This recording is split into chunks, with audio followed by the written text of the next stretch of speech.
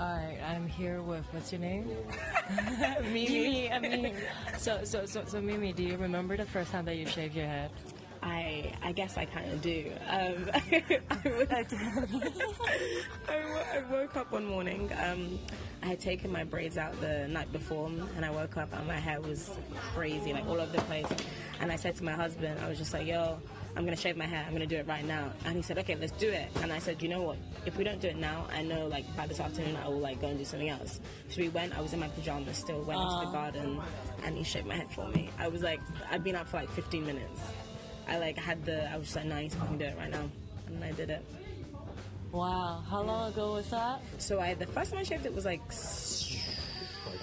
8 years ago. But then I shaved it, like, since this time around was 4 years ago. No, but still, like... Yeah, it's been a while, but... So, like, have you missed your hair? Have you feel different? How different do you feel? Do you feel, like, actually, like, empowered? Or, like, that you don't need the hair to, like, you know, like... Definitely empowered. I feel like it's... First and foremost, it's just so easy. Like, I love that about it. But then it's just, like... I think you spend so much time hiding behind your hair. And once you have no hair, it's just really you, the person that you are. Yeah. And if you're, you know, if you can rock it, you rock it. If you can't, you can't. But, like, it's definitely been super liberating to do it. And, you know, I don't regret it one bit. And I said to myself, like, I tricked myself into thinking, fine, if I shave it, there's wigs.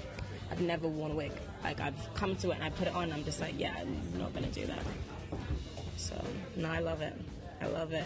And I will, like, encourage any woman that wants to shave her head to fucking do it. Fucking do it. It's awesome. You won't regret it. Alright, that's Mimi, everyone.